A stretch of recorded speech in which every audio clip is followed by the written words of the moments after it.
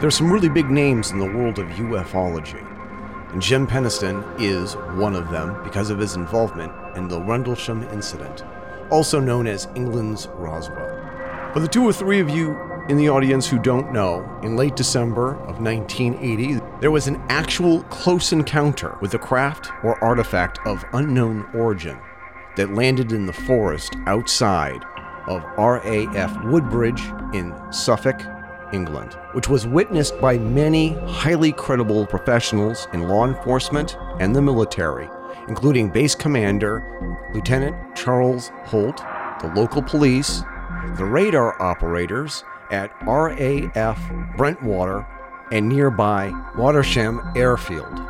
Jim Penniston was one of the actual men who encountered the artifact in the forest that night, and the rest of his story is detailed in his book, The Rendlesham Enigma, Part 1, Timeline. This chronicles his experience in the military, the specific encounter with this artifact of unknown origin, and how this experience changed his life forever. Jim and I, Eric Fisk from the Fedora Chronicles, not only talk about what really happened that night, but we also discuss some other sightings and encounters, and the people he believes is telling the truth about what happened to them. And finally, the latest disclosures from the United States Pentagon. Once again, here's Jim Penniston, retired U.S. Air Force Sergeant and author of The Rendlesham Enigma, Part 1, Timeline. And this is a Metaphysical Connection edition of the Fedora Chronicles radio show. Thanks for listening.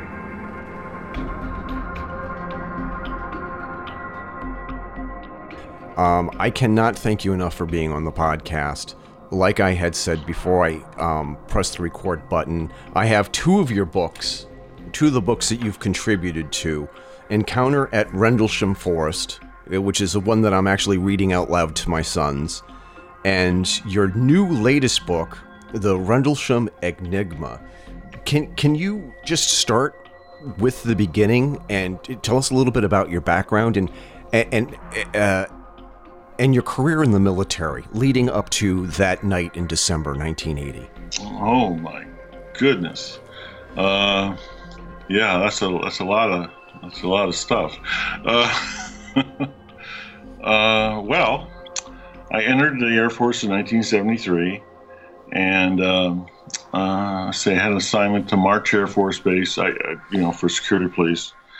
I didn't actually work flight there. I volunteered for special duty at Offutt Air Force Base, which is with the SAC Elite Guard. And that's where I got my top secret clearance as an Airman First.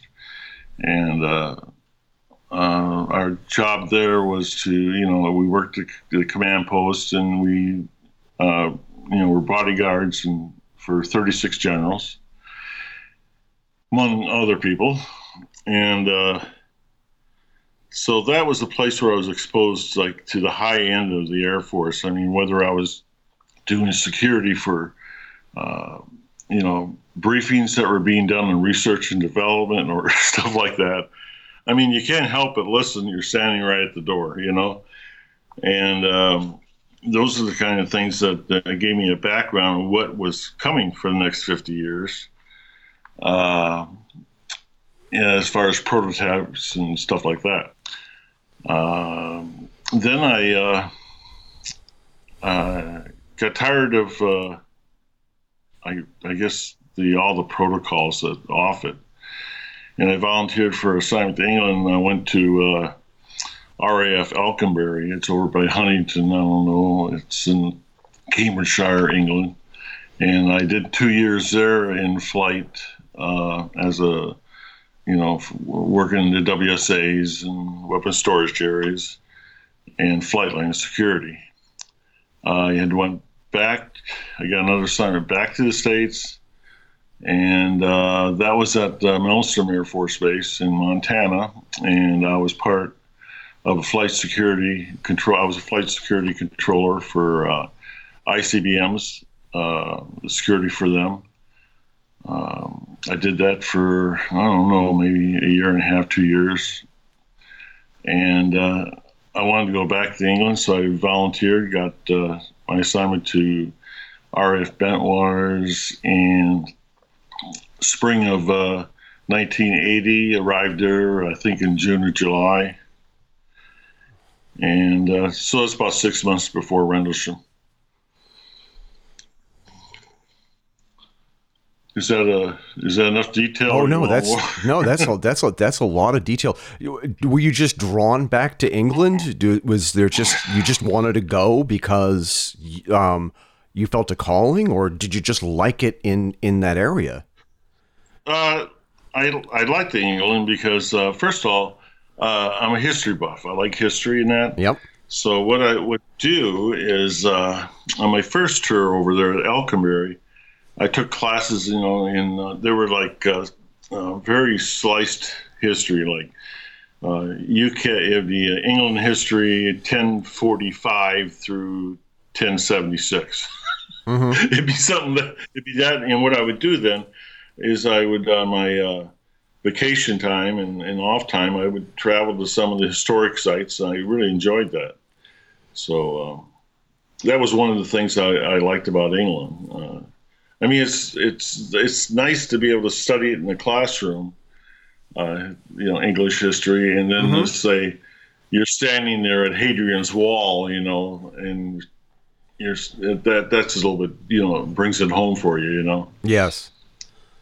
But one of the things that I really wanted to just nail home for the listeners is that you're no slouch. You have a security clearance. You had a high-level role at Rendlesham. You had a lot of responsibilities there at the Air Force Base. I did, but I tell you what, after the incident, I had even a more strategic role. After the incident, I was pretty much volunteered to work as the non-commissioned officer in charge of security police plans and programs. Okay. What does that? Yeah. What does that mean? Okay. That means I wrote, developed all the contingency security plans, all the operational security plans, the base security regulations. There was nothing on that base that I didn't know about as far as the security or, the comm centers or the C3 facilities off base. And so, and the other thing is that job also put me working directly for the wing commander at times in the battle cab at the wing command post, and also writing reports for Colonel Halt on a monthly basis. So it was a pretty interesting assignment. I was there from 1980 to 1984. Okay. And then probably one of the second most famous UFO incidents. And by the way, do you like the term UFO? Which do you prefer? Aerial phenomenon? I never used the word UFO even from the initial start. That was one of the things I had to brainstorm on the way back in to get ready to write the reports. There was no way. It was a career ender if you ever used the word UFO in the Air Force. Probably still is. So I came up with the term craft of unknown origin. And that worked for me. So in late December, the week between Christmas and New Year's, you had taken part in something that people refer to as England's Roswell, but I think it's more important than that. I think that it's more significant for a whole host of reasons, because that there were so many collaborating witnesses. For the two or three people who don't know what happened, but tell us what happened. What was your experience? It was 26th of December. Just started around midnight. I was the security flight sergeant in charge of security for Woodbridge. RAF Woodbridge, England. Just to give you some quick background on that. RAF Bentwaters and RAF Woodbridge are twin bases. They're separated by 3 miles of forest, which is Rendlesham Forest. And the main operating base is Bentwaters. That's where our control centers are and all that kind of stuff.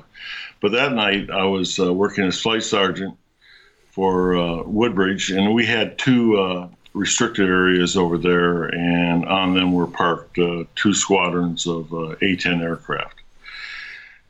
Around midnight, I got a telephone call to respond to the East Gate of a situation out there. I arrived at the East Gate. I contacted the law enforcement patrolman, the senior guy, Bud Steffens, Staff Sergeant Bud Steffens. I was asked him what was going on, and he was like speechless. He pointed to the forest, and I could see, multiple color lights in the forest, which is about 300 yards away by open field it was at the time. And I could see multiple colored lights coming out of the forest, and I could see a dome of white light over the forest. So I says, my first thought was it had to be a fire or something like that, or maybe a crash.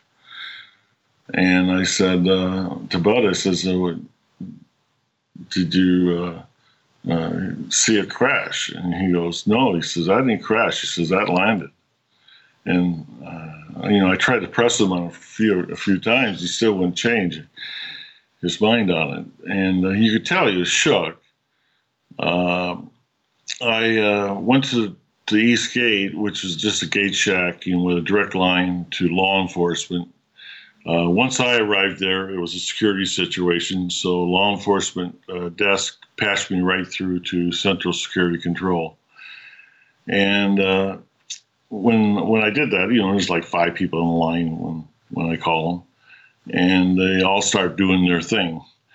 And I'm talking to the flight sergeant at Bentwaters, and I was telling him, I said, it could be something burning out there. So I think it could be a crashed, aircraft.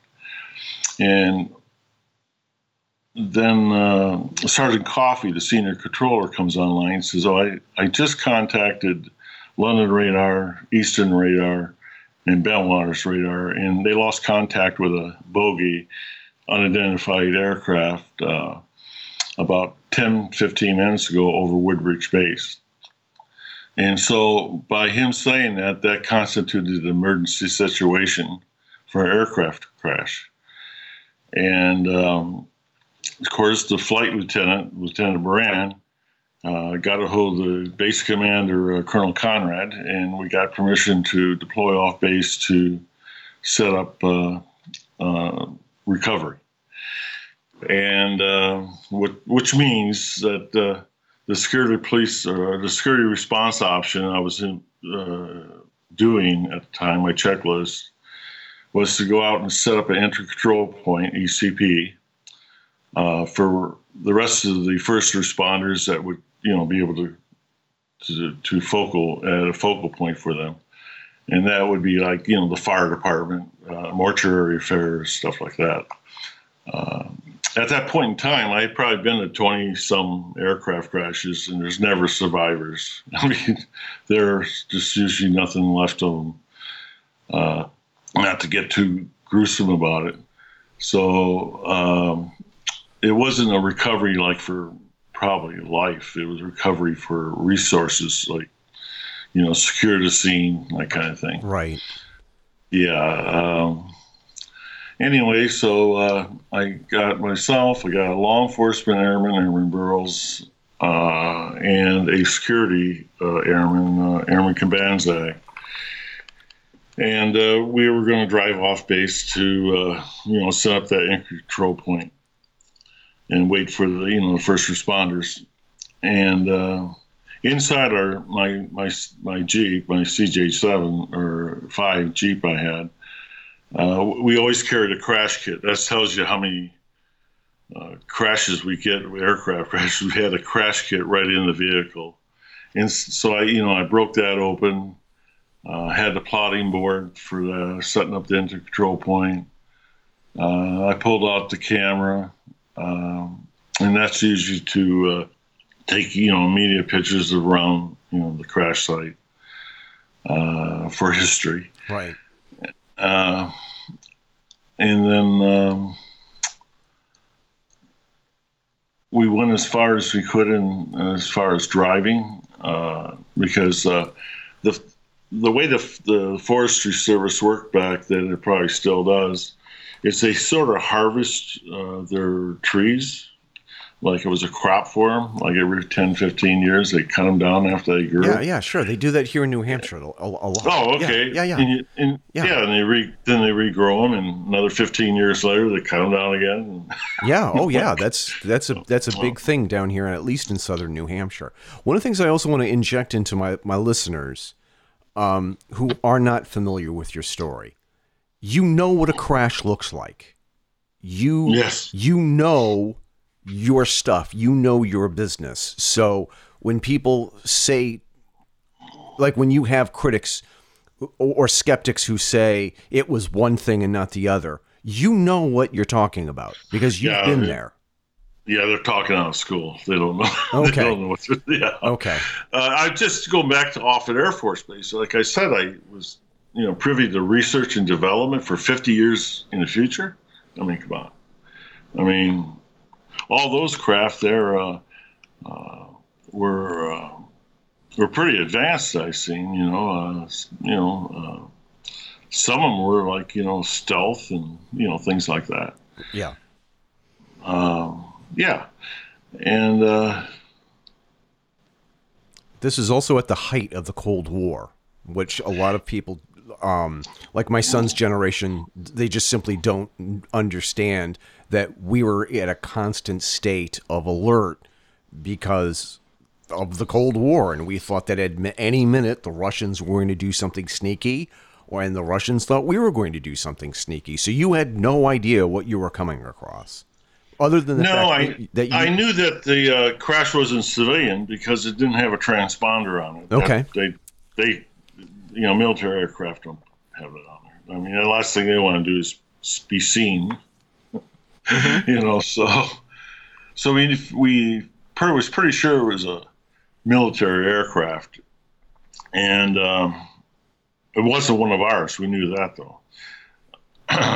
Anyway, the little background about the bases in the Cold War, we had to, with our dependents and the active duty on those twin bases, we had over 10,000 people there, and we had 6 squadrons of A-10s. Their job during the first part of our future war was to stop 5,000 Warsaw Pact nation tanks from coming across the Rhine, and I'm sure they could have done that. Mm-hmm. Quite easily. And we also had 2 C3 facilities there, which is at RAF Communication, which is at RAF Bromley and at Marsham Heath. And at the time, it was top secret. The Marsham Heath was a common nodal point for our listening posts and stuff that we had placed in Europe, and so it was pretty important. The base also had 4 forward operating locations in the event of day one of the war, or maybe a couple of days prior to the first day of the war. It was located in Germany, throughout Germany, like Alpine and, oh boy, I better not start naming, I don't know if I can. Holm Air Base. We had 4 forward operating locations. I can't remember. I'm surprised I can't remember that because I wrote security plans for them. Mm-hmm. Well, it's pretty tense. Now, on top of all that, we had a different type of terrorism. Yes. We had the IRA, we had Baader Meinhof, we had Black September, we had the Red Brigade, we had all these terrorist groups that were in and around, European theater. England mainly was IRA. the other thing we had as a threat is that we were only about 20 miles from coastal ports like Lowestoft and and that's where we'd have Russian trawlers and stuff like that come in, and so the crews were in and around the area. So yeah, the time was tense, and we trained a lot to repel any type of offensive or anything like that, or spying. One of the things that we would do with that crash kit camera routinely is take pictures of people taking pictures of us that are located off base. What they were doing that for, only you can guess. Oh yeah, I can. My dad used to tell me stories when he was in the Army. He was ASA, Army Security Agency, and he said it was like a game. You're spying on the spies a lot. Yes. Yeah. That is really a good way to put it too. Yep. It is a high level game that you just play. Yep. Yeah. Yeah, that's the things that usually stop them from taking photos. When you start taking photos, then they stop. Of course. They were gone. Of course, because now you have evidence that they were spying, or they may have been doing something nefarious, so that you were driving towards what you thought was the crash site, and you were pulling out all of your equipment. You had your camera out, and then what? What happened when you got close enough to see what was really going on? Yeah, well, as it got to the edge of the forest,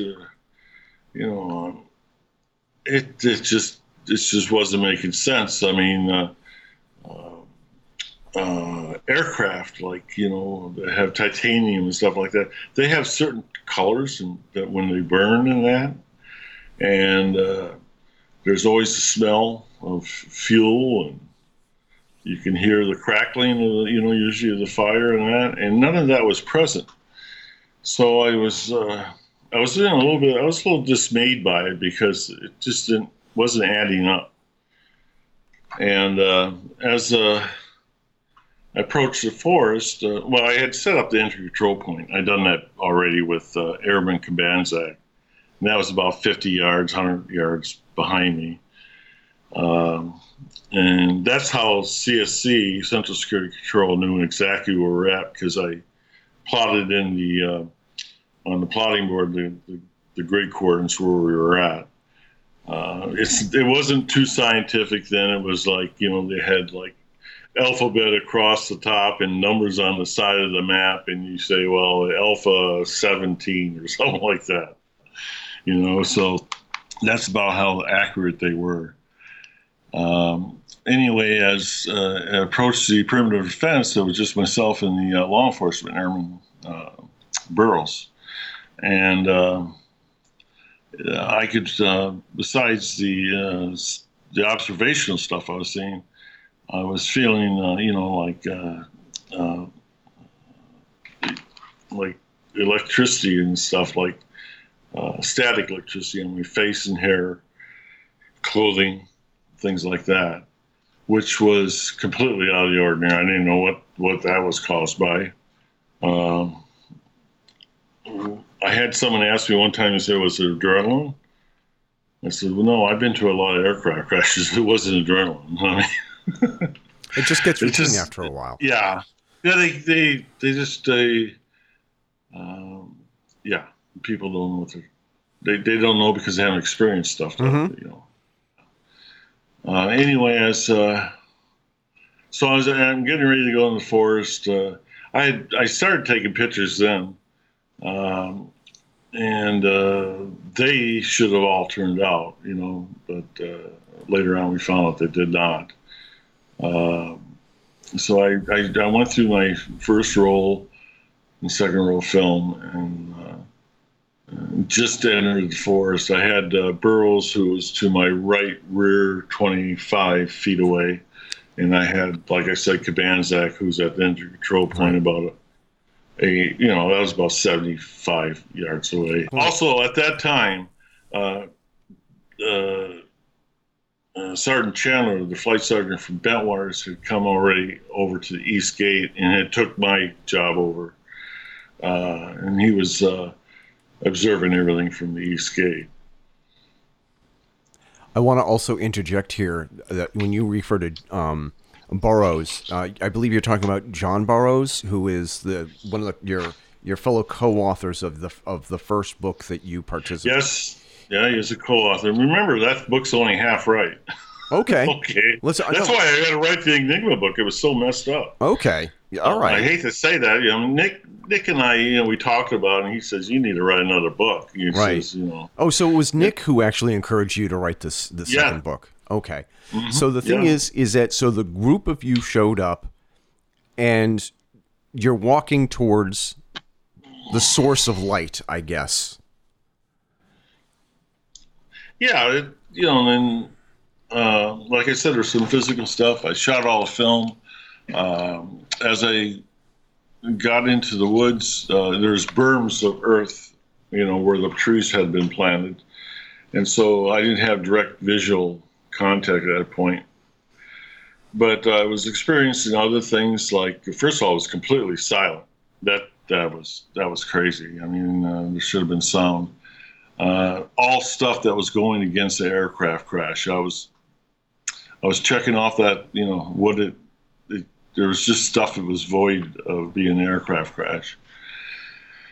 As I continued, I could feel, other physical effects, and the most astonishing one to me was my movements were becoming labored as I walked toward the berm, and it would feel like walking waist deep during in a pool of water, that type of resistance. And that there was pretty intense, and then it started to dissipate. As I come up over the berm, the white light that was brightly emanating the whole forest there, and believe me, that forest is dark, okay? It's the canopy, it makes it almost pitch black, except for this bright light. And as it started dissipating, I could see a craft starting to form within, my line of sight. And it finally became a triangular craft, and then, of course, this white light had dissipated all the way down to where it was only underneath this craft. Then there was globular colored lights running through the fabric of the craft real fast, and they started to slow down, and eventually they disappeared. And then all was in front of me was this black, shiny craft. It was at that point I terminated the helping hand with CSC. I did not get acknowledgement from CSC. I wasn't sure, if they were receiving me or not, but I figured Kabanzak or the flight sergeant from Bentwaters could relay it. But I still continued to talk in the radio, and I terminated the security response option for a downed aircraft, and I implemented a helping hand situation. And a helping hand is a security situation that could be a threat to the priority A, B, or C resources on the base. And we had deployed off base, unfortunately, unarmed, because there's no need for weapons for aircraft crash. But we were unarmed at that point in time. And so implementing the helping hand, I started to, to get as much information as I could written down, mainly because I was concerned about if I was going to survive. Because I had Burroughs, who's like 25 yards, 25 feet away to the right, who's just standing there motionless. And I got same coming from Cabanzac, so I don't know if they're scared to death. I don't know. They just weren't moving. I liked, in retrospect, looking at it, the immediate area around this craft is 15 feet. I call it sphere of influence. What was going on inside that sphere of influence was different than appeared to be on the outside of it. And so I took my notebook out, and I was going to get as much information as I could for higher headquarters, so they can make command decisions on, whatever this was. First thing I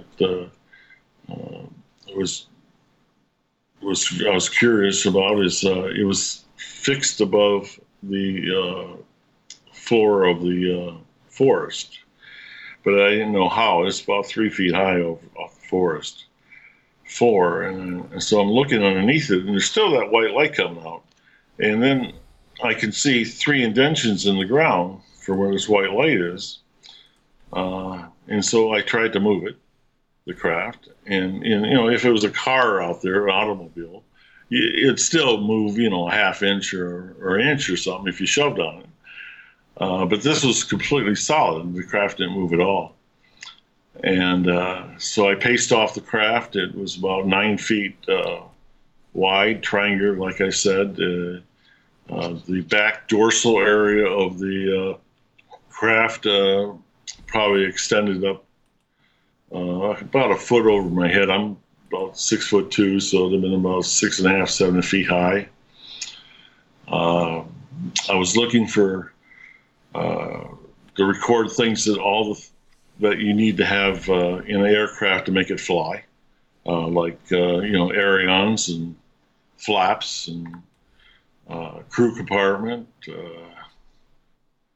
intakes, exhausts. It was void of all those things. The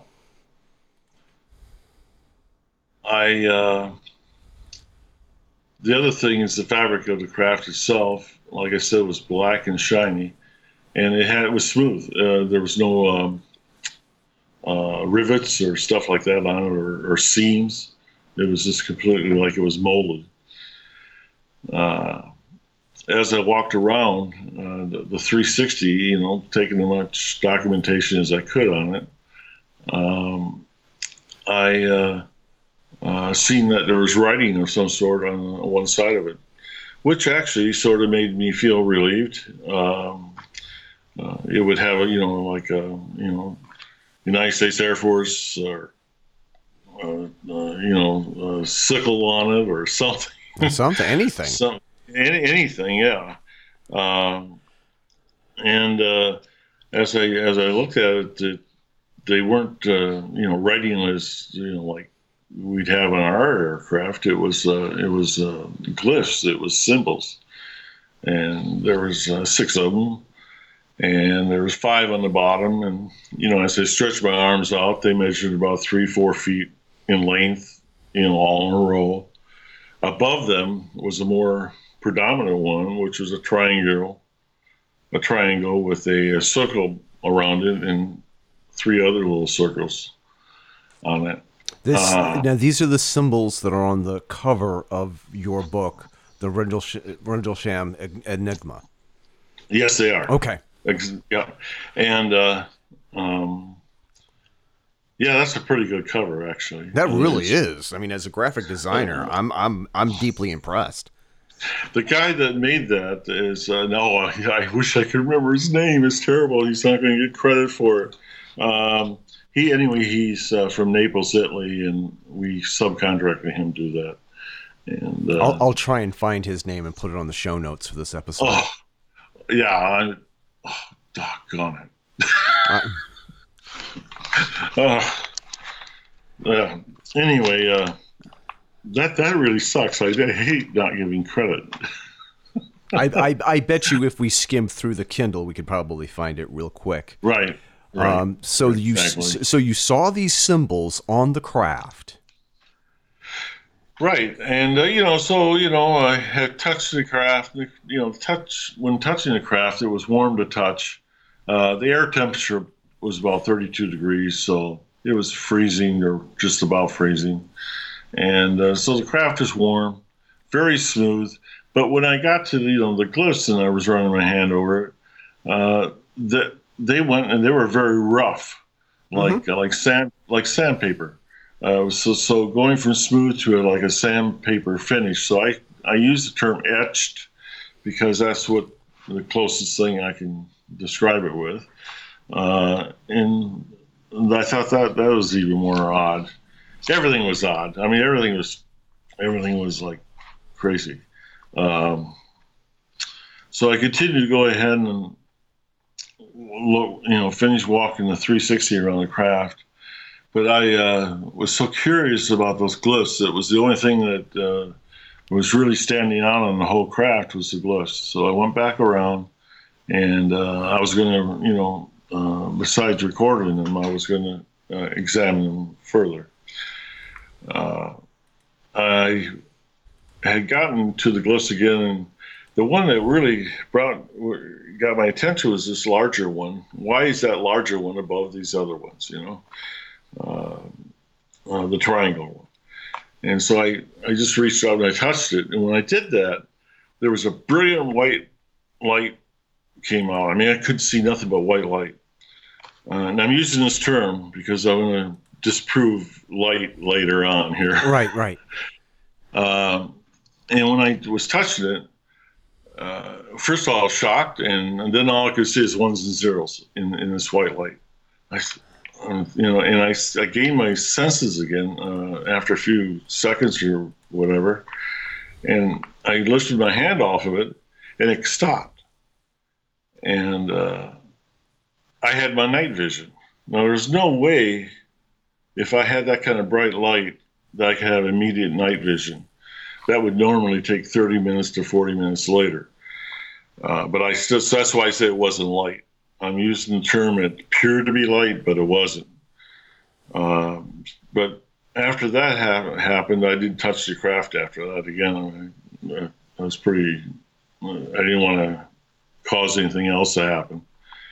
So as I walked away from it, the craft started generating movement. I mean, you had the colors starting to come back into the fabric of the craft, and the white light underneath was starting to get more intense. So I got away from it about 20 feet, got down on the ground, and because I thought I activated something. I thought it was going to explode or something. I wasn't sure. The craft lifted up and went back through the trees. Now, these trees are planted about 5 feet across, 6 feet across throughout the forest. Mm-hmm. And this craft, like I said before, measured 9 feet in width.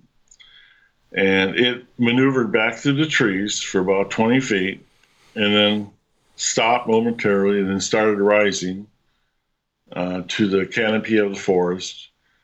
Made a slight right turn, and was gone in the blink of an eye. Immediately when that happened, I could hear the forest, the background noises in the forest. The airman that was running burrows, he was right next to me, and he was panicking, and he says, I see it again. And he took off. In the Air Force, we have a team concept. You don't leave your team member. Right. Rule number one, basic 101 stuff, okay? He took off. And so to maintain the integrity of the team, I went after him. Besides, I was worried he'd get hurt out there. And I know he couldn't see nothing because the forest is so thick and dark, there was nothing to see. Anyway, we went maybe 50 yards. We jumped over a barbed wire fence and then another fence, and we're in a farmer's field. I'm chasing them across the farmer's field, and I fell down like, I don't know, 2 or 3 times. There was still half frozen water in the field. I got soaked. I'm not sure how many times I fell down. I fell down a few times. And I chased him all the way up past, the farmhouses into Capel Green area, which is another part of Rendlesham, and another forest, and to the road. And he finally stops, and I catch up with him. I said, "My God!" I said, "What are you running after?"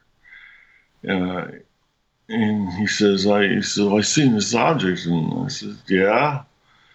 And he says, "Over there." And I said, "Over where?" And he points back over to in the opposite direction to the coastline. And I'm looking. I said, "I don't see no lights." And he says, right there." So I looked down his arm, and I said, "There's a little light on the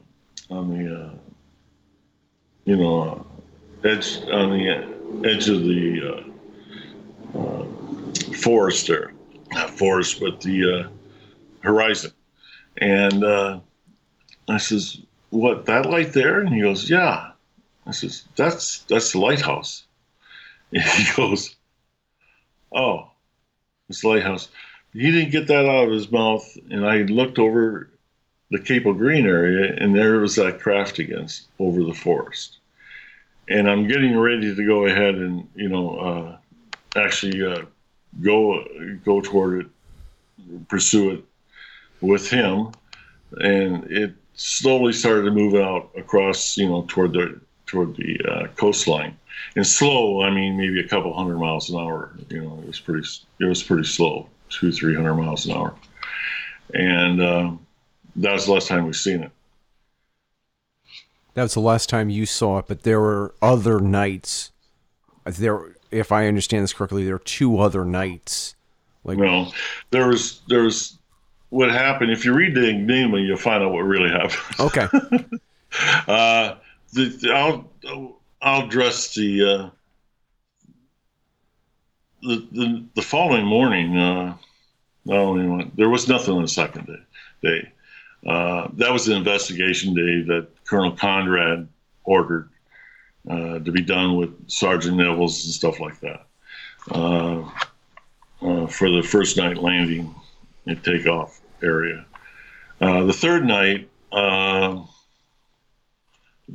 second day that Monroe Neville's was out there, according to him, and according to Colonel Conrad, actually went from that whole day into the following day. And so that's maybe where some of the confusion of days that the second day came in, I'm not sure. But the third night was just lights in the sky. I mean, they were both. I had multiple accounts according to the witnesses. Like they're doing a grid type search and that. But there were, those were the lights in the sky stuff, like UFO stuff. And Monroe Neville's gives a really detailed accounting of what happened, out there. It matches Colonel Halt's maybe 90%, 95%. Of course, there's some, different things that are observed. One of the big things is, I'll let you read the Enigma book anyway about what Monroe Neville says. He wrote a whole chapter on that. Mm-hmm. So we do include Halt's testimony, but Halt didn't know about a lot of things that were happening. He didn't know that Monroe Neville's was sent out the following morning, after the first night, and that was by Colonel Conrad's orders, and that Sergeant Neville's was, investigating the actual landing site. So, along with Lieutenant England. So, there's a few things like that he didn't know about. There was peripheral stuff, So there's also a lot of collaborating evidence, from what I understand. There were other were there other witnesses? Were there signals on the radar screen? I mean, of course there's a lot of things. There's a lot of things that back up your claim. Well, It's not a claim. It's what happened. Oh, I know. I mean, the thing that drives me crazy in doing research for this, in reading, so many people are trying to discredit this story, but then they ignore a lot of the other stuff. Well, you know what? It's 40 years later, and they're still trying. They can't. Right. They can't, and they won't be able to. Yeah. It's impossible for them to ever debunk this. Now, well, as far as witnesses, I mean, I get back to Central Security Control that morning, turn my weapon in, and I meet Sergeant, the flight sergeant from Bentwaters, and I says, man, you wouldn't believe what happened out there. He said, I seen it all. He's seen it all from the East Gate. So, there was another 15 guys working there. They seen it. I mean, they had guys working at Bentwaters. Bentwaters, there's different vantage points. We had teams that seen it land. I never seen it land. We also had, I went in to do the 1569 at Central Security Control, which is besides a blotter entry, which is a short entry into what, chronologically what happens.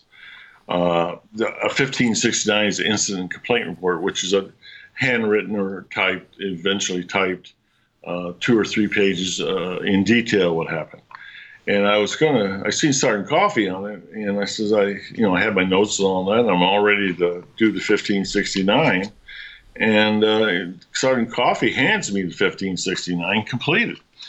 And I'm looking at it, and it's a page. Yeah, that's why I'm like, what? I said, how do you do this? And he goes, well, we heard everything you said on the radio. Oh, that's all. Well, that's wow. Oh, I says, I couldn't receive them. Oh, that's great. So who heard? Well, it was on the radio. So anyway, the 1569, I looked it over. It was correct. It was very correct. Times were all correct. I'm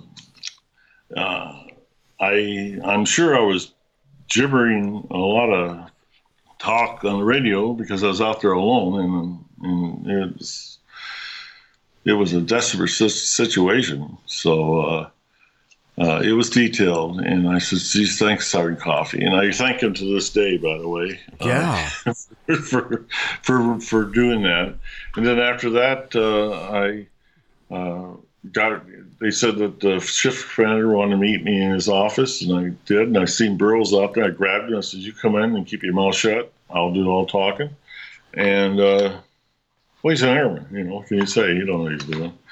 And so I got in there. I reported for both of us, and I explained a sanitized version to Captain Verano because I was worried about my career at that point. And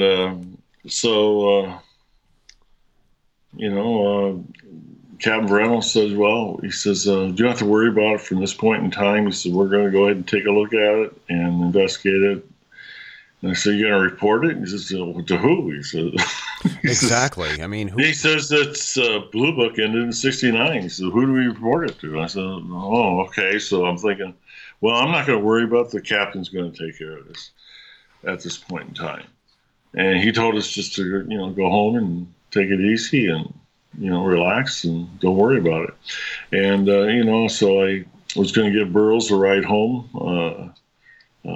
He lived not far from me in Ipswich. And, on the way, I dropped off the film at the photo lab, and he was adamant about going back out there. I said, we don't want to go back there. He said, yeah, we should see it in the daylight. He had a good point there. Right. I said, okay, we'll do that. And because we were pretty, we were pretty awake at that point in time.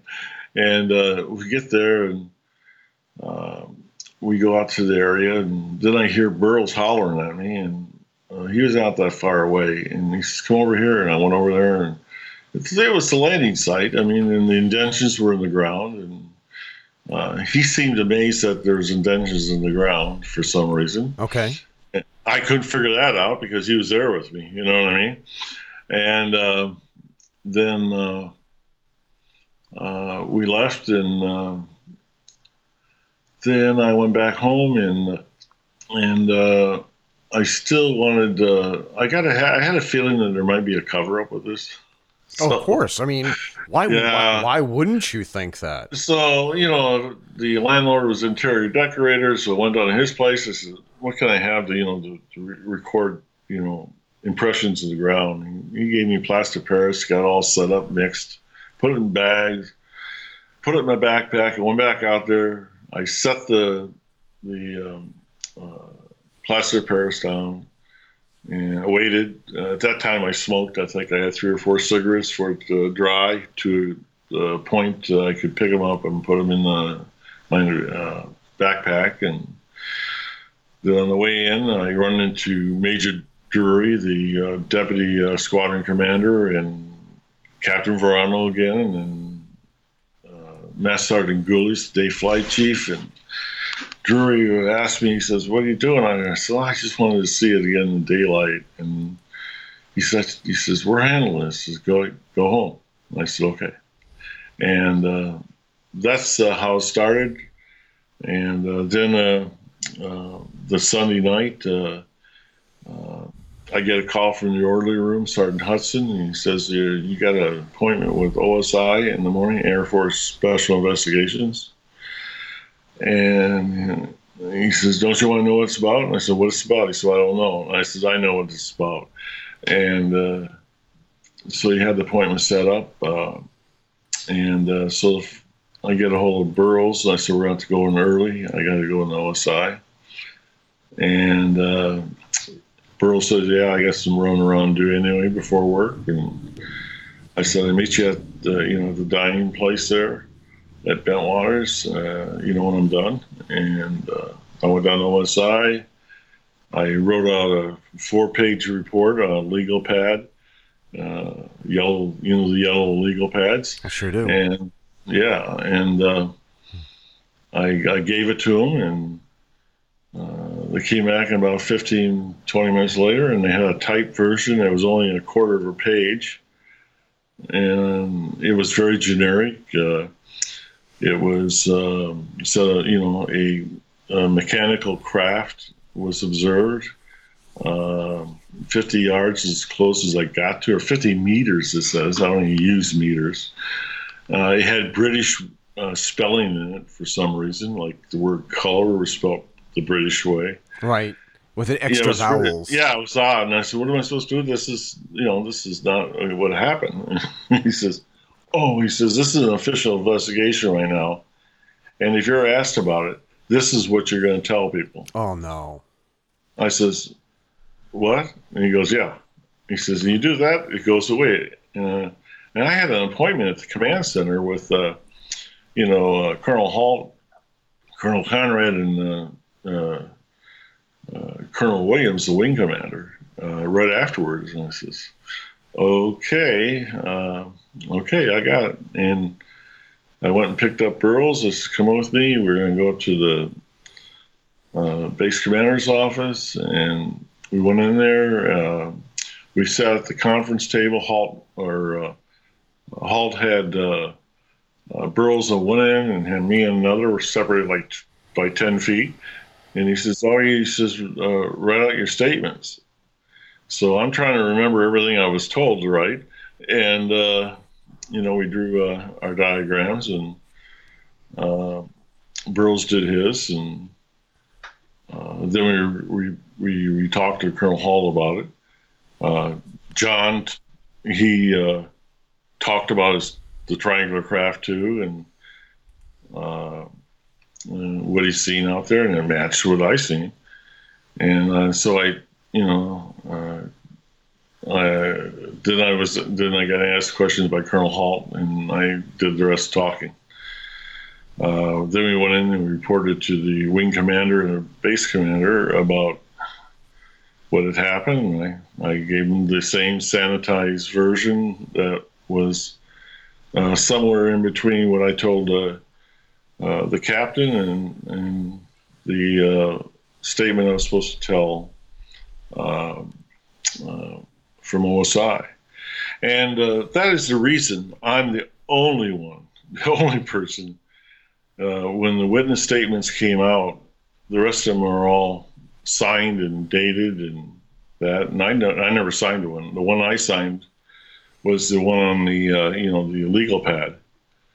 And so the one that they put out on the internet is the one that the OSI gave me. So it's not even right. Well, I didn't hand that to him either. The one that's out on the internet is exactly the one that was what OSI showed me. So I don't know what's going on there. Something is not right. It's a cover-up.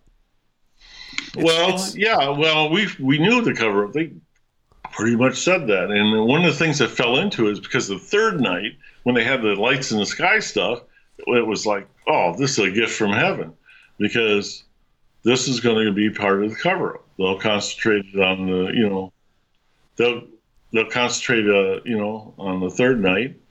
We'll sort of meld the first night in and floss it over, and that's the end of it. And then the cover story, of course, it's in the Rendlesham Enigma book. It tells how the cover story got put out, who put it out, who's responsible. Right. You can't get any more detail than that. Let me go back to the Rendlesham Enigma book. It's 702 pages long. Yep. Okay. Of the 702 pages, 300 pages are endnotes written by Gary Osborne, mainly, and he did a lot of research. And this backs up everything that's said in the chapters. They're all backed up. Not just one-fold, two-fold, three-fold, sometimes 7 levels deep. The backup is the information. 85% of the Rendlesham Enigma book has never been released to the public, the stuff that's in there. So that tells you a lot about the encounter book. Okay. So for our listeners, Jim was, and this is a little synchronicity or coincidence or whatever, right when Jim was talking about the cover up and how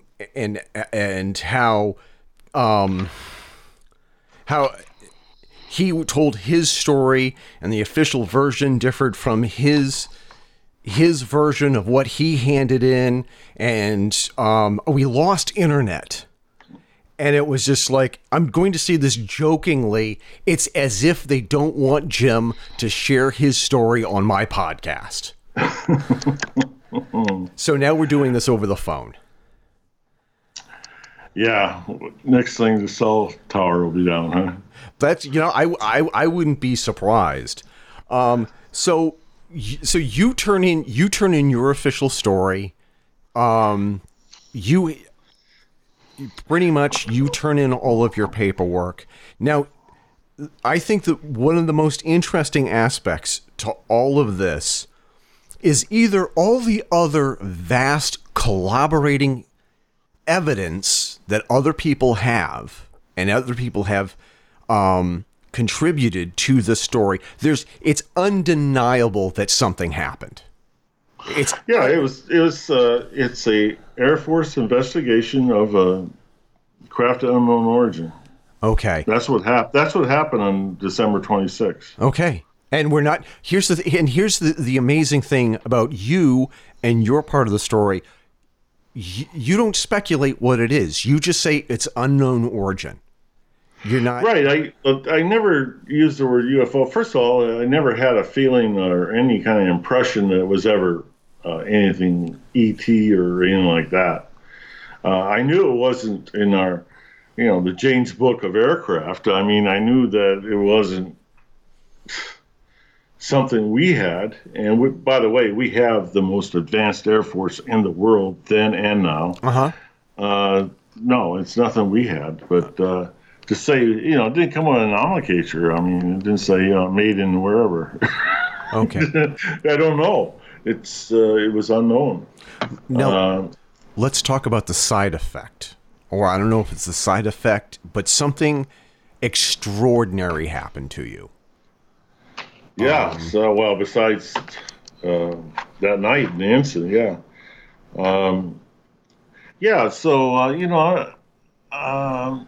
tried to get sleep in that later that day. I mean, I struggled with it. I just couldn't. I just couldn't. It was a lot. It was a lot of turmoil. It was well, needless to say, it was traumatic. Um, and so that later that following night, I'm trying to get to sleep, exhausted, maybe 11:30, 12 o'clock at night. I just, I lay down and all I could see was like, when I closed my eyes is ones and zeros. Oh my God! I said, I'm losing my mind here. I says, no, this is a hell of a predicament for me to be in, because I was thinking I got to go into the base hospital because the trauma of this. But what do I say? What do I say when I go into the clinic up there at Bentwaters and say, okay, I'm seeing ones and zeros. I had contact with a craft unknown origin the day before. It wasn't going to go well, Eric. I'd probably lose my clearance. I'd probably be on the no guns list. I'd probably be start separation, from the Air Force. It'd be a career ender. So I was pretty panicky about it. So I get up and, I'm going to try to deal with it myself.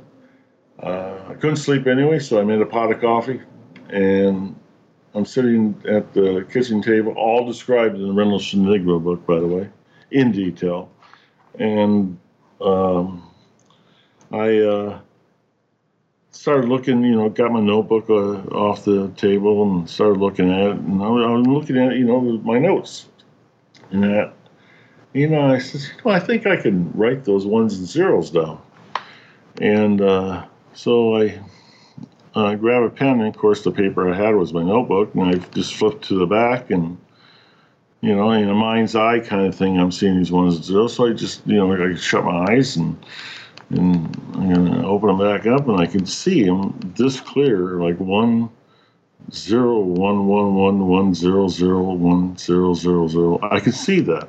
And I just started writing them down. And here's the thing. The thing was, when I started to do that, after I wrote the first line or two down, I felt better. And so I just continued to do it. It's as if like if you don't put it down on paper, it made you feel anxious, or it made you feel sick to your stomach, or you just felt like this euphoria when you put it down. I felt euphoria of putting it down. I felt really good. And I wasn't feeling good prior to that. I mean, I was just traumatized. And I knew I couldn't go into the base hospital without, ending my career. So I said, well, it feels good. I'm going to go ahead and do it. And I wrote out like 16 pages of them. And I got to a certain point where I just couldn't write anymore. I couldn't see them anymore either. And I felt great. Matter of fact, I was tired even after the half a pot of coffee. I was ready to go to sleep, and I did. I went to sleep. I slept for like 10 hours, and I get back up, and I feel fine. So I feel that I dodged a bullet. I didn't have to go to the hospital. I didn't have to try to explain this to anybody. And so, I looked at the ones and zeros, and it was like insanity. Like I lost my mind or something here. And but the only person who knows it is me, which I was going to keep it that way.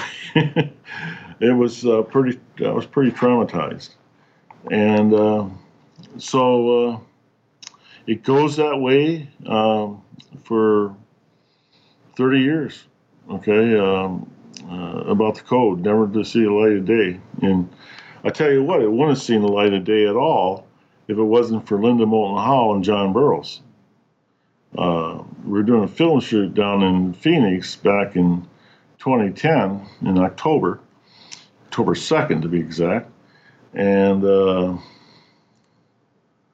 that's when they had film. Now it's all digitalized, but they were going to change the film. I'm sitting, for the interview, and John asked me about a time. So I'm looking through the notebook, and I go back too far. And I flipped open, and of course, all the ones and zeros there. And they go, "What's that?" And I'm thinking, whoa, all right. 30 years later, I might as well tell them what happened, okay? And also got to keep in mind, he's your buddy. He was there the day of the incident as well. Right. So you were so terrified of what people would think. You even kept it from him. Well, I kept it from people. Well, John and I only worked that time together. We weren't friends. we just worked sure. That time. It's not like we're close or anything like that. It's just that, I never told anybody. I never told anybody in my family. I never told nobody. But anyway, I figured, okay, I might as well tell them. I had some trauma afterwards. And Linda Moulton Hall says, "You know what that is?" I said, "Yeah, it's ones and zeros." She goes, "No, that's binary code." And when she said that, I had written a book, a contributor of a book with her. I can't remember the name of it, back in 95 or 96.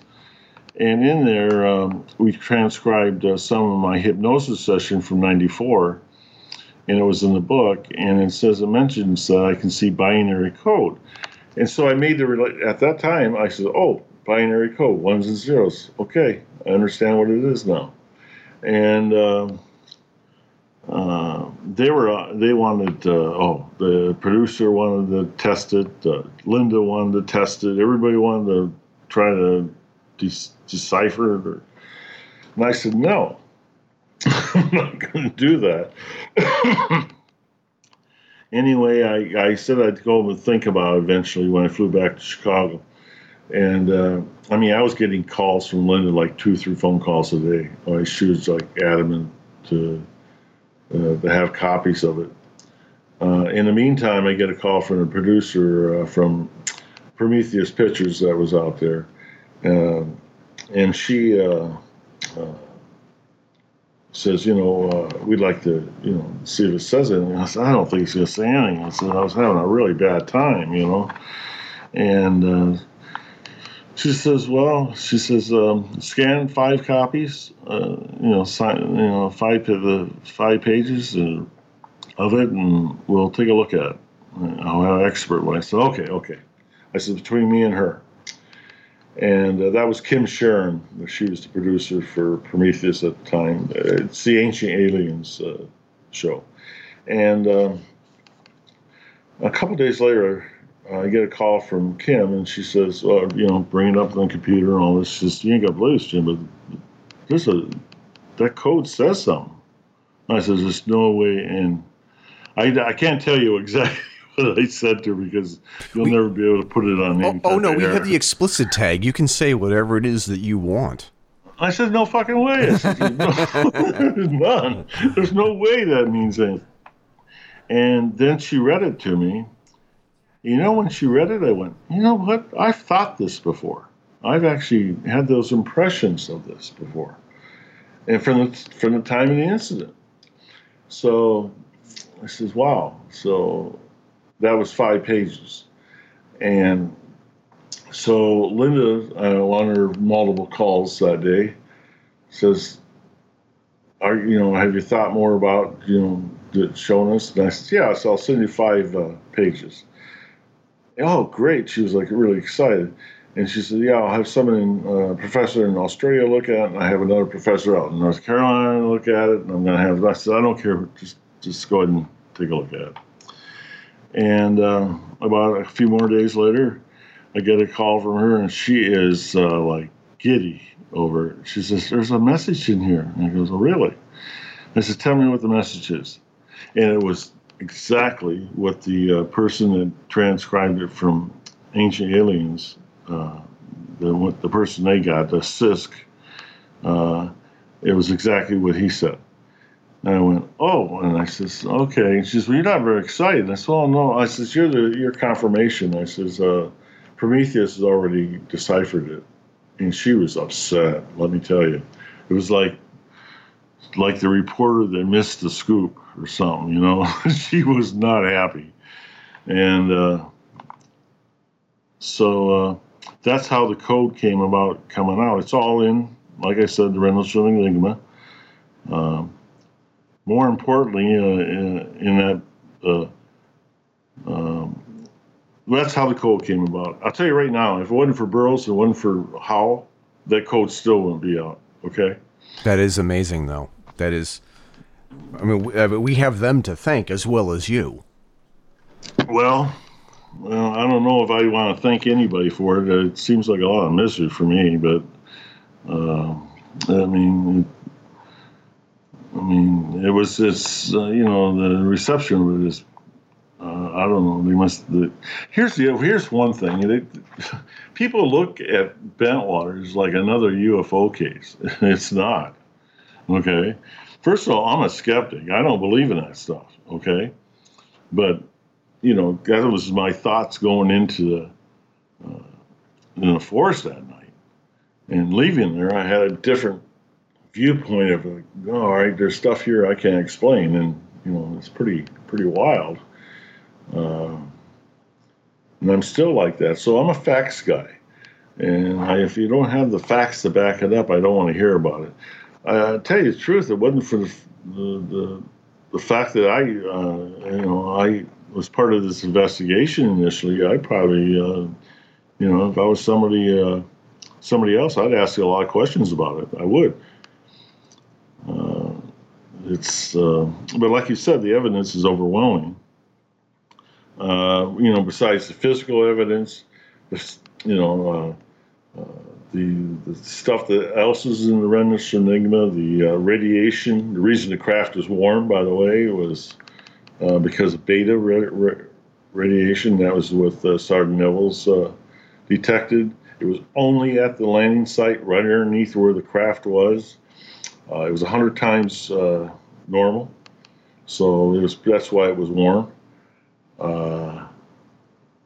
Interesting enough, outside that where that actual craft landed, there was no radiation. So, I asked Monroe to explain that. He's like, I can't. So there's stuff he can't explain either. So what exactly? Now I know the answer to this, but for the listeners, like what was the message? What? Okay, it has it's a brief message. It had coordinates. There was 7 of them. Actually, there's only 6. One's repeated twice.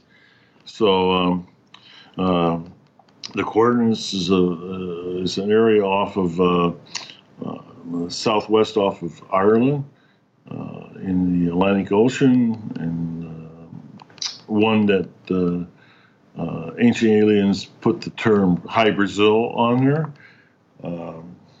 The other coordinates is near Sedona, Arizona. Another one is near Belize. One is in Peru. One is in Greece. One is in Egypt. One is in China. And they all sit, with the exception maybe of, it's to be determined, maybe of Sedona, all sit by structures that are pyramids or pyramid-shaped objects. I know. No, I mean, because one of the things that we have talked about many times on this podcast are the pyramids that rival the ones in Egypt. Well, the ones, according to, I go by what the experts tell me. Dr. Chow, who's a researcher down in South America, he says that the ones in South America are older than the ones in Egypt. I don't know. He says he's got information on that. Who knows? I think what's really important is in the Rendlesham Enigma, the book is about the Rendlesham Forest incident, the aftermath, and all that. But the the epilogue, which is like 50-some pages long, that's written by Gary Osborne. And what it is a transitional chapter from the Rendlesham Forge incident to the implications of the binary code.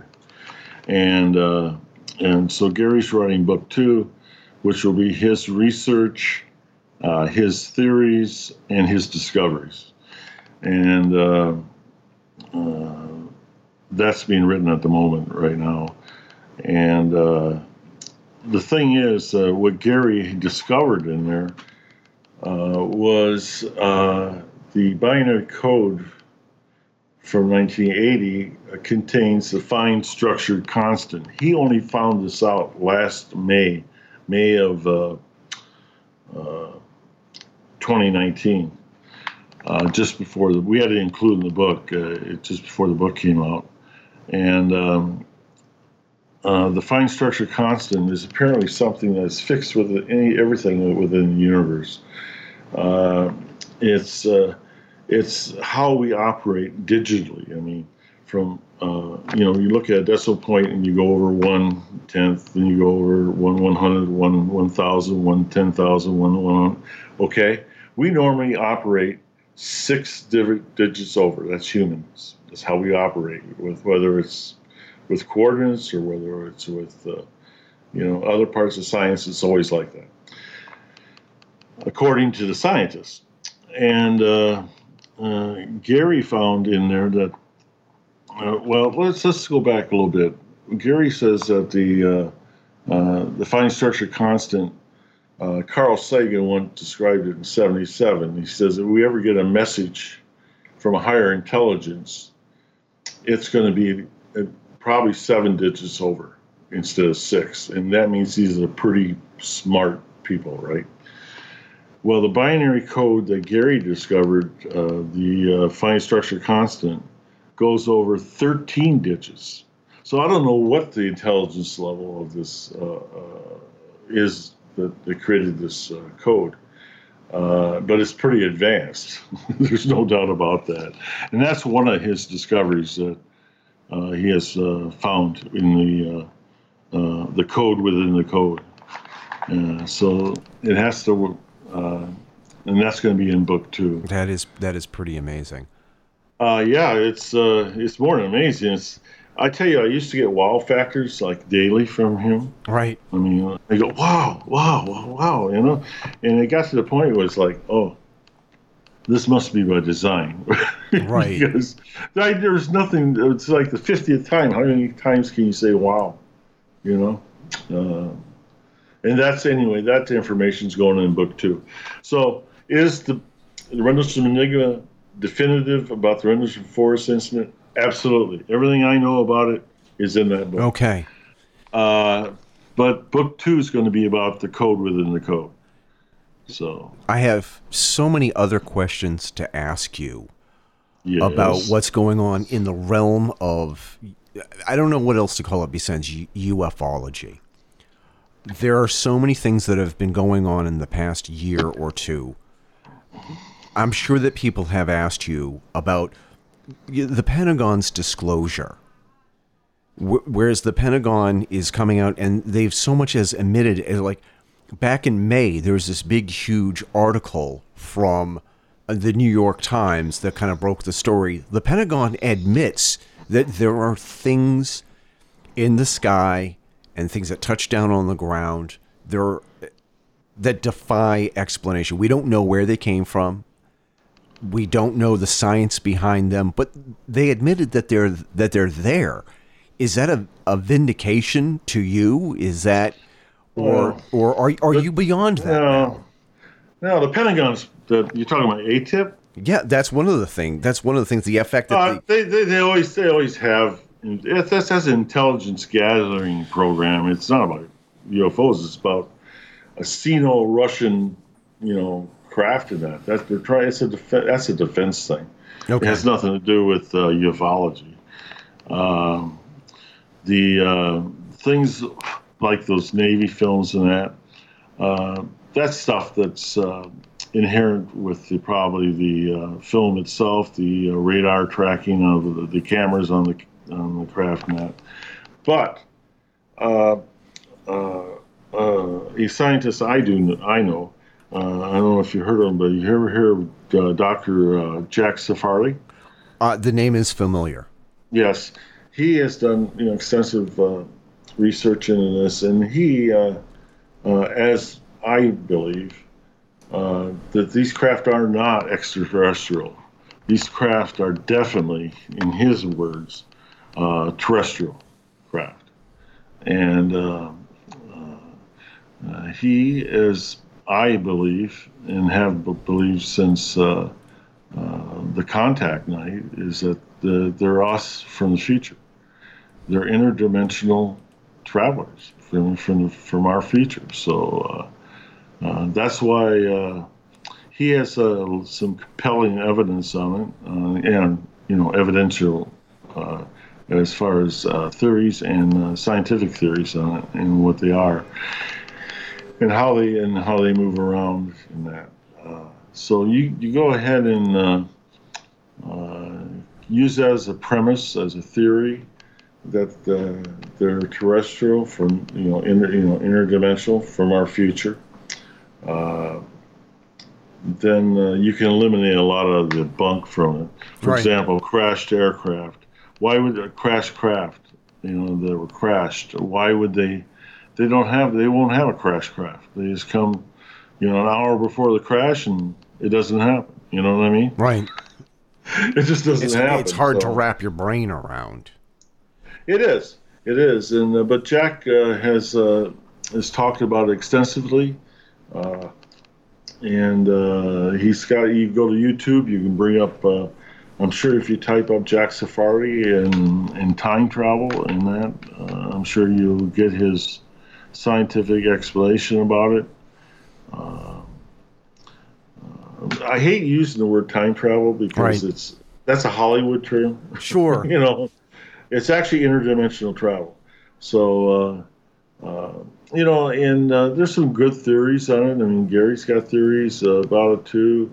They explain a lot. Like, for example, the transition to actually take a corporeal life, and interdimensionally travel is probably a harsh experience. And they created, sort of like a cyborg type entities to travel, So I think that would be explaining some of these things about grays and things like that. Anyway, he has some good theories on it. I tend to believe it, and one of the reasons I do believe that they're definitely terrestrial is because one of the communications that I had, back in 1980 around that craft, and it was discovered. By the way, the hypnosis I did, I went in and got a sleep disorder after I got retired from the service in '94. And that's why I went in through referral service, actual psychiatrist. I mean, these are actual doctors that have nothing to do with ufology. They're there to fix a sleep disorder. And during that, one of the things that is discussed in the hypnosis is even though that these people are 8,000-9,000 years in our future, and I say in this hypnosis, is that they're still waiting for first contact. They haven't had it yet, even that far ahead in the future. So our future selves have not met extraterrestrials. Correct. That was it. Yeah. So that's why I don't believe it. Okay. I got an open mind. You want to go show me otherwise? Go ahead and show me some evidence, and I'll look at it. But.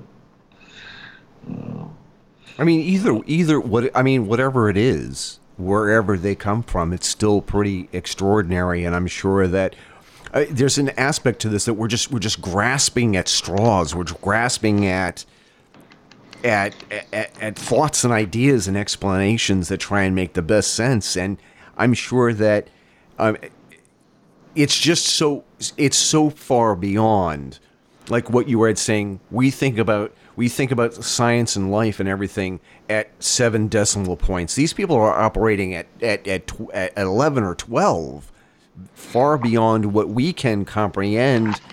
It's sort of like it's almost like we're primitives trying to figure out how a cell phone would work or something like that. It's so far beyond us. Or maybe how depending how far back you go with this, maybe a lighter. How does that work? Exactly. Exactly.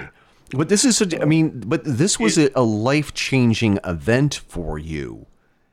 Yes, it was that. There's no doubt. And one of the last questions that I wanted to ask you, because it seems it could take us down a much further road, or take us down a different a rabbit hole. You're looking at 40 years of this. You're about ready to celebrate the 40th anniversary in December. And yes. Now, how does it feel to look at something that is you're in the center of this event, and people are still talking about it 40 years later? What does that mean to you? I think there's a lot more to come. I think that's what it is. I think I think this is all by design. I really do. I think that the code was. If you want to talk about Rendlesham Forest incident, it's not about me or any other individual. It's about the code. Right. And maybe that's the only reason why they. Maybe there was contact. That's what our theory says. That's the only. Whether our working theory is that is the only possibility, is that they wanted to make sure the code got given out. Right. What is even today, even the Rendlesham Enigma. I mean, when we're writing the book, I do a chapter called the Rockford Colloquium. And in there is the contact with a former CIA agent, if there is such a thing, who had recontacted me. They set up a 2-day meeting with us, and I had my attorney there and everything else. They're trying to reverse engineer stuff, and there's a high interest in it with the government. It goes back to your original question about the Pentagon and that. I'll tell you right now, the Pentagon, if they gave the Navy Department something to handle UFOs, it's the wrong area. I mean, that sounds like a misinformation ploy right there. I mean, it would be under the Air Force, I would think, or Space Command, rather than the Navy. So I wouldn't trust a lot of the information that's coming out. I think, can you imagine if you understood the technology that you could do interdimensional travel, what kind of power that would be? Oh yeah, I mean, I mean, not just the U.S. government or the I almost called them that's how old I am. I still call them the Soviets, the Russians, or the Chinese, or even worse, me. I mean, could you imagine what I would do if I had the ability to travel through dimensions and time, and the kind of crazy things that I would do? That's a scary thing, and it was just like, who do you trust with that kind of information or technology? Well, the CIA is still interested in it. I mean, that as of about 3 years ago.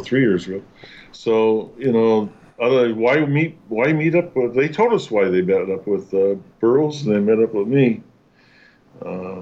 You know, we cover that in the Rendlesham Enigma also. The other thing is don't think for 1 second the Air Force left me high and dry. They didn't.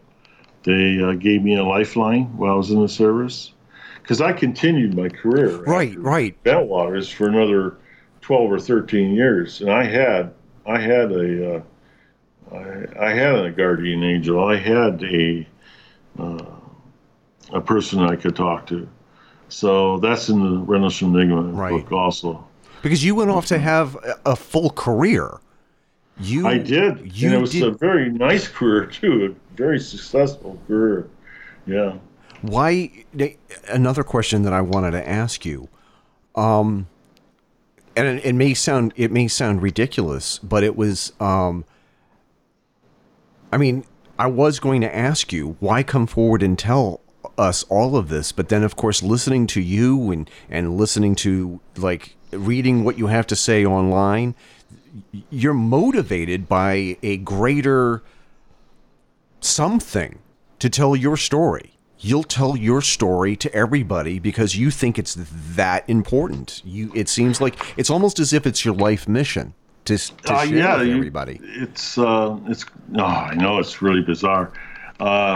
It's just like what I caught myself doing with the Rendlesham Enigma book when people, talk to me about it and that, and, they talk about, well, why did you write the book?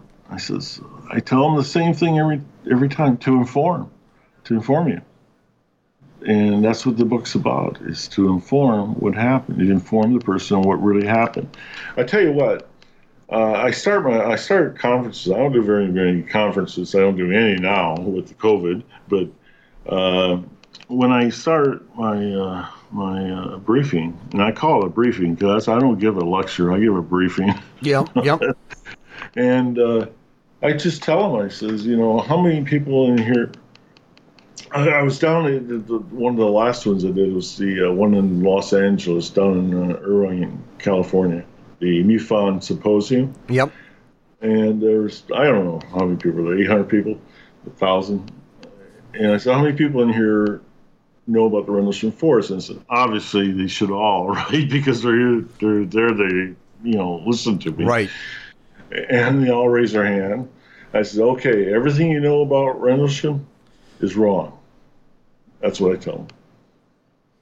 Is wrong. There's so much disinformation that's been put out. It's including even documentaries I've done. They have their own motivation, those production companies. They cut, they slice, they do whatever they want to sensationalize. That's the other thing that gets me. They try to sensationalize Rendlesham. And Rendlesham is sensational by itself. You don't have to try to sensationalize it. I mean, not from my vantage point anyway. What can we do better in promoting or sharing stories like this? As somebody who is into new alternative media, what can I do better to tell stories like yours and not be like those producers who have agendas? I don't. I tell you what, 99% of all the stories with ufology, UFOs, is explainable.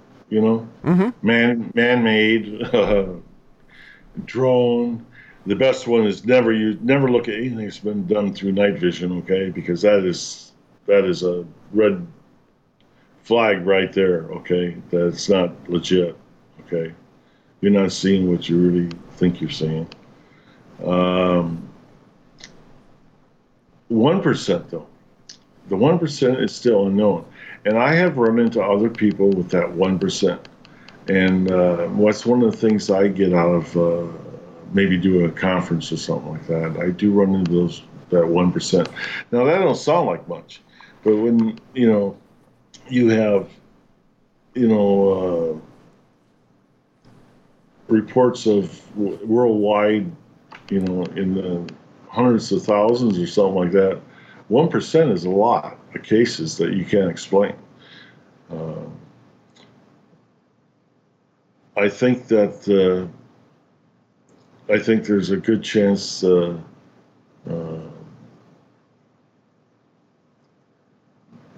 the thing. Well, let me say that one of the things that really bothers me about ufology is these conferences. I find that the lecture speakers, except for just a handful I've met, the rest of them are there to, to prey on the people that are looking for answers, and that's what they do. They have a market here. They're out there, trying to make money off people who are just trying to find answers, and that bothers me a lot. And that's why I don't do a lot of conferences. Like I said, there is a handful of people that I've talked to that are credible. By the way, they're witnesses. Okay, they're people that actually witness stuff, and there's stuff to it. Travis Walton, for example, he's legit. I got to meet him last year, and once you look in a person's eyes and they're telling you, you know whether they're telling the truth or not, and he is. But you got the other people that prey on, ufology. I mean, and I don't want to go into names for them. I think you know who they are. I think I do. But they got KGRA. They are on there a lot. They got people that hit every lecture circuit venue they can. It's crazy. So that's one of the reasons I don't do a lot of conferences. They're taking advantage of people. I think that's one of the reasons why I do what it is that I do, is that I just turn on the microphone and just allow people just to talk and just leave it to the audience. You decide. Now there's a case that I know of that's up in your area, neck of the woods,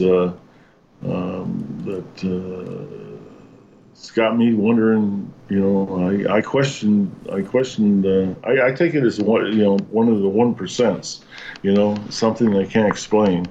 I mean, there's cases like that we have across the states and that catch my eyes in interest.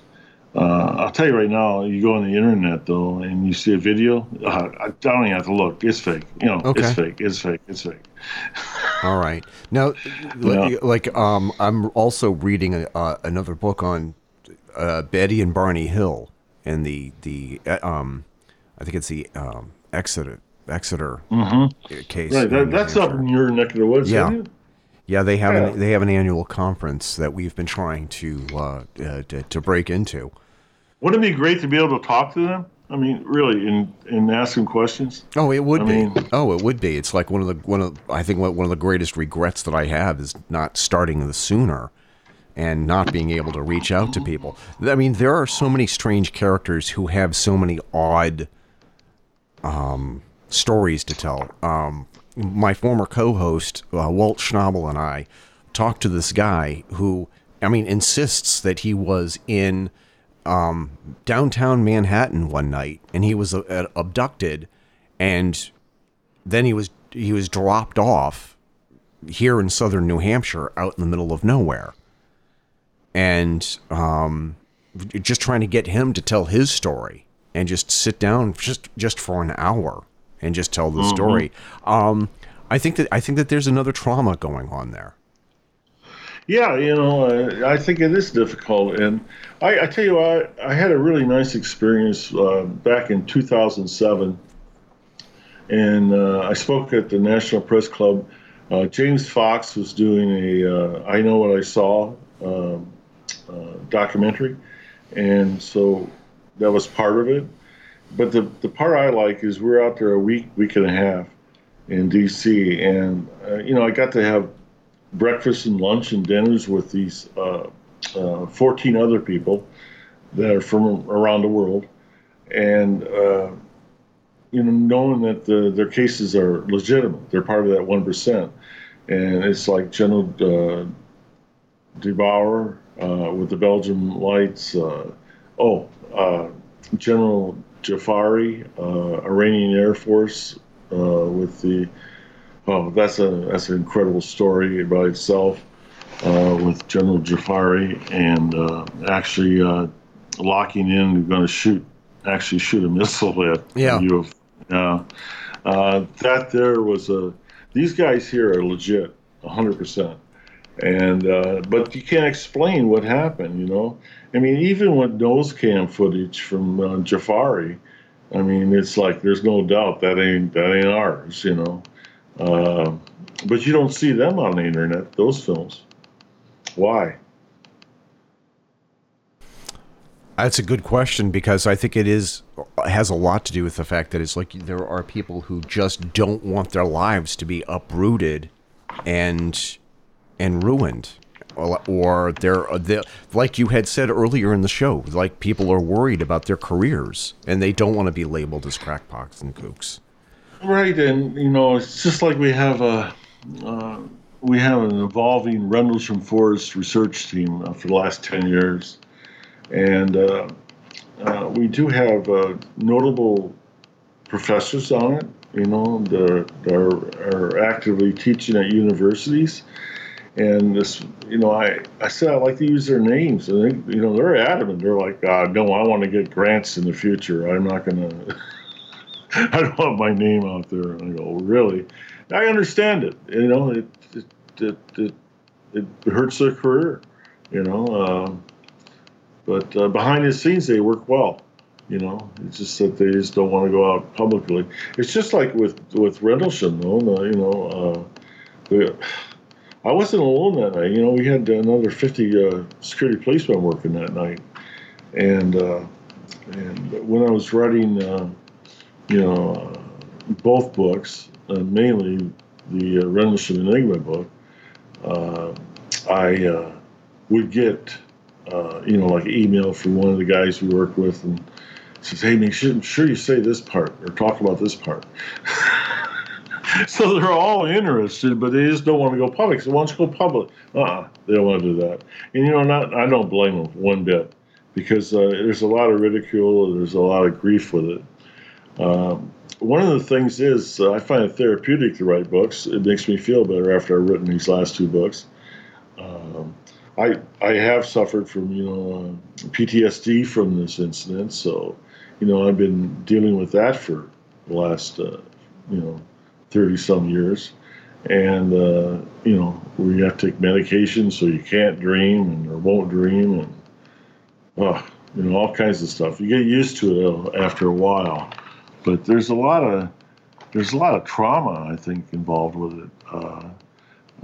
One thing really, when a person I meet tells me, I wish I had contact with a UFO. And I'm thinking to myself, I never say this out loud to him, I'm thinking, you better be careful what you wish for. I don't think they understand. There's more to it than just, it's not always the fun and games that I guess everybody would anticipate that would be. It's not like what you see in a Steven Spielberg movie, that's for sure. Right. One of the things that I wanted to do, and I wanted to wrap this up. How can people find you, and how can we get in touch with you, and how can we find your book? And what social media platform do you want us to follow you on? I like Facebook. Yep. I like Facebook. I do have my personal page, which is Jim Penniston, but the one I'd rather have you look at is the Rendlesham Forest incident, December 1980. It's the official page that we have. There's 2 other admins on it, but that one there we post factual stuff. Yeah. The other one is we have Darren DuBois is the webmaster for the web page, which is the Rendlesham Forest incident. And that is probably one of the best information pages, or not pages, but web pages that you probably ever look at. It's that presents everything. Even the stuff that's trying to debunk it and things like that too. If you want to read the Rendlesham Enigma. and get informed on what really happened at Rendlesham on that night and the aftermath. Just type in Rendlesham Enigma on Amazon.com, and it'll take you right there. There's the paperback, like I said, is 702 pages long, but you can get Kindle too. If you have Kindle Unlimited, it's free. So, that's where we'd like you to purchase a book and become informed. And maybe, even for the researchers, to maybe get a copy, use the Rendlesham Enigma book as a reference, and write your own book and carry on more research. We'd like to see that. We're always open to that. If you want to email me, that's a real hard thing to do. Yeah. Just you can go ahead and just type in Rendlesham Forest Incident at yahoo.com. And hey, I will answer. It's just I don't always immediately answer, but I get a lot of emails, so it takes me a while to sit down and go through emails. So, but I will go through them. I want to thank you for being on my podcast. I have to go get lunch for the kiddos, I just want to invite you to come back on the podcast if you want to talk, if you want to promote the next book, or if you have something else that you want to share. You're always welcome here, and I want to thank you for your bravery, and I want to thank you for everything that you've done in talking about what you've done, and thank you for everything. Okay, Eric, this is a nice interview. Actually, it felt more like the two of us having a cup of coffee in the living room. It's a pretty easy one, and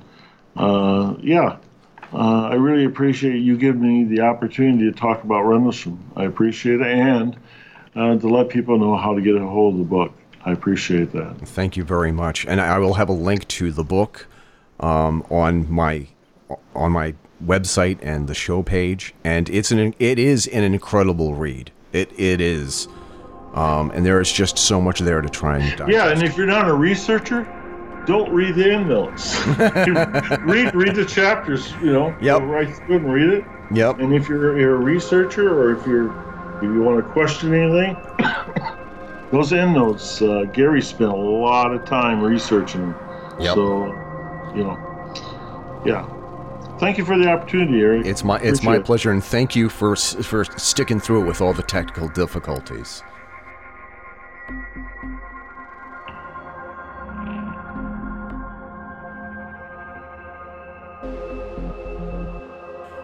This has been another Metaphysical Connection edition of the Fedora Chronicles radio show. One-on-one interviews with authors and investigators who explore the realms of the metaphysical, unexplained phenomenon, and the paranormal. Follow us on Twitter, Facebook, and Instagram by simply searching for the Fedora Chronicles on any of those platforms. Don't forget to join our group on Facebook after you found us, so you can keep up with what we will be talking about in the next episode. Facebook, Twitter, and our email address, fedorachronicle@gmail.com, are great ways to drop us a line with comments and suggestions for future show topics. We might even read your comment on the air. Those platforms are also great ways to reach us if you'd like to come onto the podcast and promote your own book, documentary, or other work you've done in the realms of unexplained phenomenon and the paranormal. If you want just the Metaphysical Connection portion of the Fedora Chronicles, you can find us on Facebook, facebook.com/groups/The Metaphysical Connection. Support the show by contributing to our Patreon page, patreon.com/Fedora Chronicles. For a mere $1 a month, you get early access to the podcast, updates on what we're doing, and for $5 a month, you get all of that plus a t-shirt or coffee mug. Terms and conditions apply. Thank you to all of our listeners who are already contributing. You can also support the show and show off your incredible, impeccable taste by buying our merch at Zazzle.com/Fedora Chronicles. The theme song for the Metaphysical Connection editions of the Fedora Chronicles radio show is Moon Expedition by Olive Music from Premium Beat, which provided the license for the song. The Fedora Chronicles radio show is edited and produced by Eric Render King Fisk, that's me, with a special thank you to the Metaphysical Connections co-founder, Walt Schnabel.